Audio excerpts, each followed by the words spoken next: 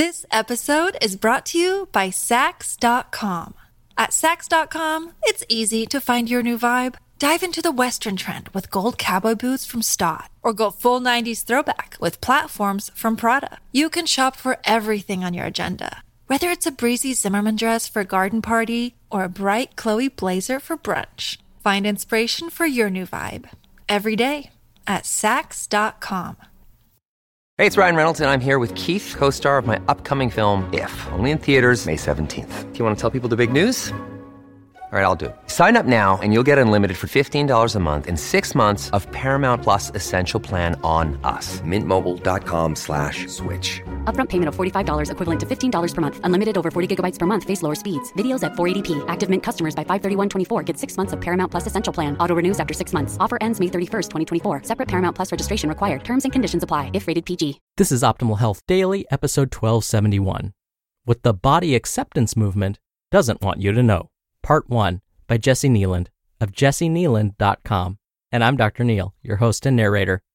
Welcome back to another edition of Optimal Health Daily, or welcome for the first time if you're new here. This is the podcast where I act as your very own personal narrator and read to you from some of the most popular health and fitness blogs online, and always with a bit of my commentary at the end.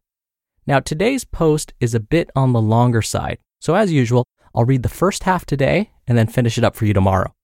And with that, let's get right to it and hear part 1 of today's post as we optimize your life. What the Body Acceptance Movement Doesn't Want You to Know. Part 1 by Jessi Kneeland of JessiKneeland.com. There's no doubt the body acceptance and positivity movement gained momentum in 2015. Women's Health magazine banned the phrases bikini body and drop 2 sizes from their cover. The Pirelli calendar got a revamp, and pretty much everywhere you look, women started changing their fitness goals from flatter abs to get stronger and feel great. One big reason for this shift is that for so long, and admittedly still even now, there was a crazy amount of misinformation being thrown around about what kind of training would give folks the body they desired. The old advice was to eat less and move more, which led to countless dieters and cardio bunnies. But that advice straight up didn't work. With cardio, just doing more and more may make it harder to get the body you want. Ditto for dieting. 95% of all diets fail, and the dieter will gain the weight back plus some, thanks to metabolic damage.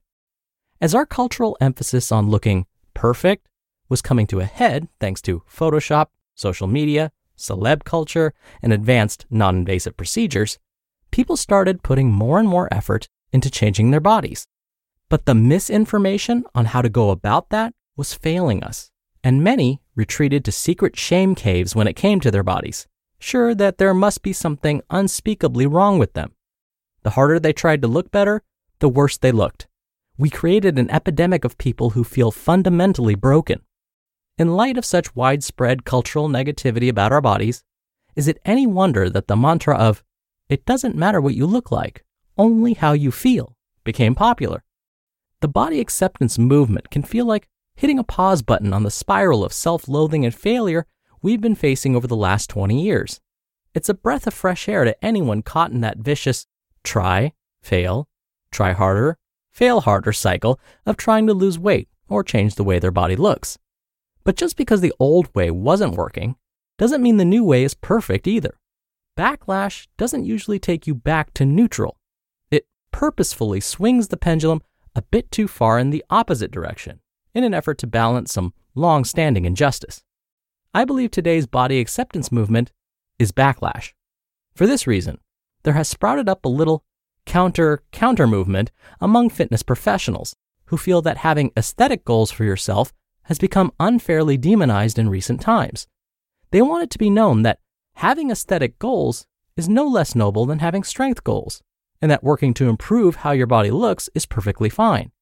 They seem to feel affronted by the unfortunate, holier-than-thou attitude held by many body acceptance advocates. There is admittedly a lot of public lip service paid to how brave and strong a person is for accepting their body's natural state and not apologizing for it. Trust me, I got mad props for this.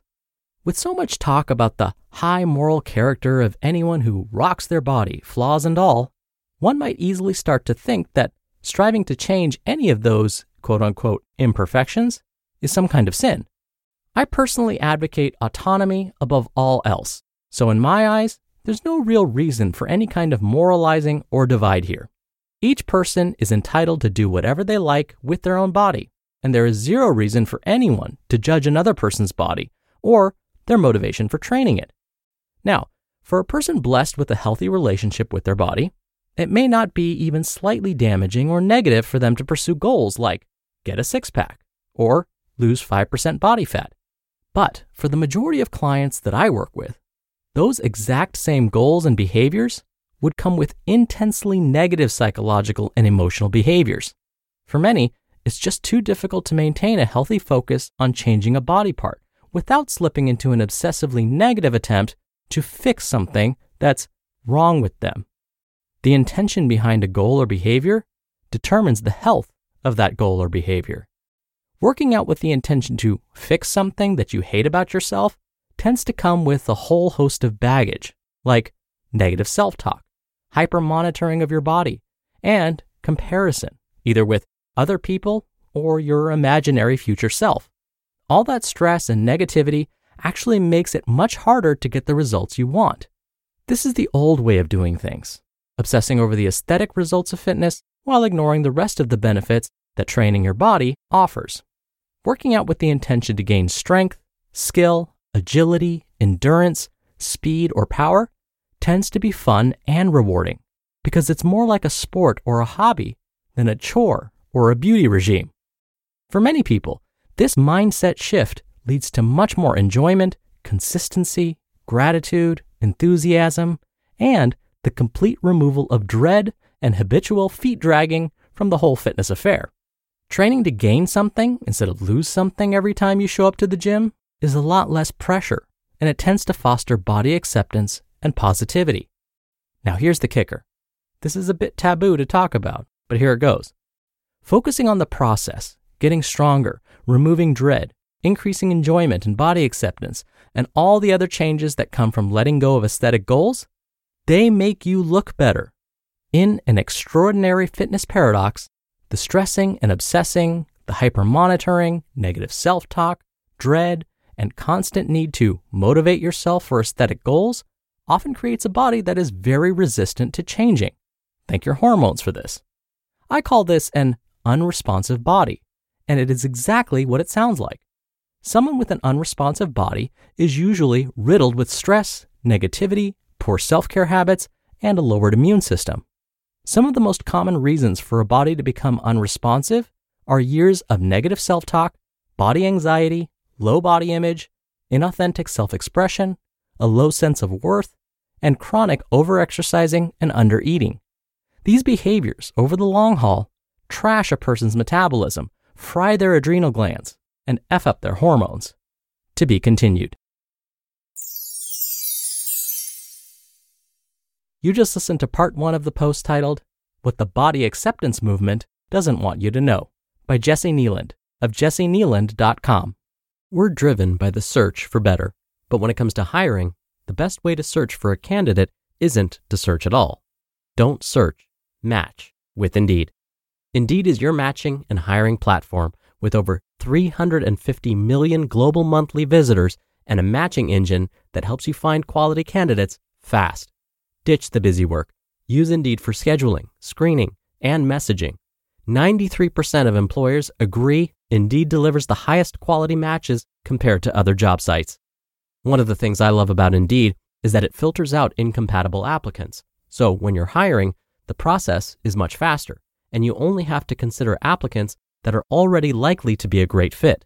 And listeners of this show will get a $75 sponsored job credit to get your jobs more visibility at Indeed.com/health. Just go to Indeed.com/health right now and support our show by saying you heard about Indeed on this podcast. Indeed.com/health. Terms and conditions apply. Need to hire? You need Indeed. This episode is brought to you by Sax.com. At Sax.com, it's easy to find your new vibe. Dive into the Western trend with gold cowboy boots from Stott, or go full 90s throwback with platforms from Prada. You can shop for everything on your agenda, whether it's a breezy Zimmermann dress for a garden party or a bright Chloe blazer for brunch. Find inspiration for your new vibe every day at Sax.com. Dr. Neil here for my commentary. Look, I'll be honest, I used to hyper-focus on my aesthetics. When I first started getting into training, I didn't care too much about getting stronger. I cared more about building muscles that made me look a certain way. You know what that ended up getting me? Nowhere. I've shared this story before many times on this podcast, but I'll repeat it anyways. After lifting weights for 5 years fairly consistently, with the specific aim of trying to look good with my shirt off, friends and family would often sound surprised when I would tell them that I had been working out for 5 years consistently. They didn't notice any of the changes. In fact, I found an old shirtless picture of me pre-strength training days and was told that my body looked exactly the same after 5 years of training. It was as if, to me, I had wasted those 5 years trying to look better. So I gave up. Well, let me be clear. I didn't give up on exercising. I gave up on the idea of exercising to look a certain way. I changed my focus to maximizing my performance, like finally being able to run a mile without stopping. That never happened before. To make my body flexible and durable. I wasn't really all that flexible before. Sure enough, when I started refocusing my attention on performance goals, that's when noticeable changes to my physique started to happen. But we'll discuss this more tomorrow. All right, that's it for today. I hope you're having a wonderful Tuesday. Thank you so much for listening. I'll be back here tomorrow to finish up this post, so I'll see you there where your optimal life awaits.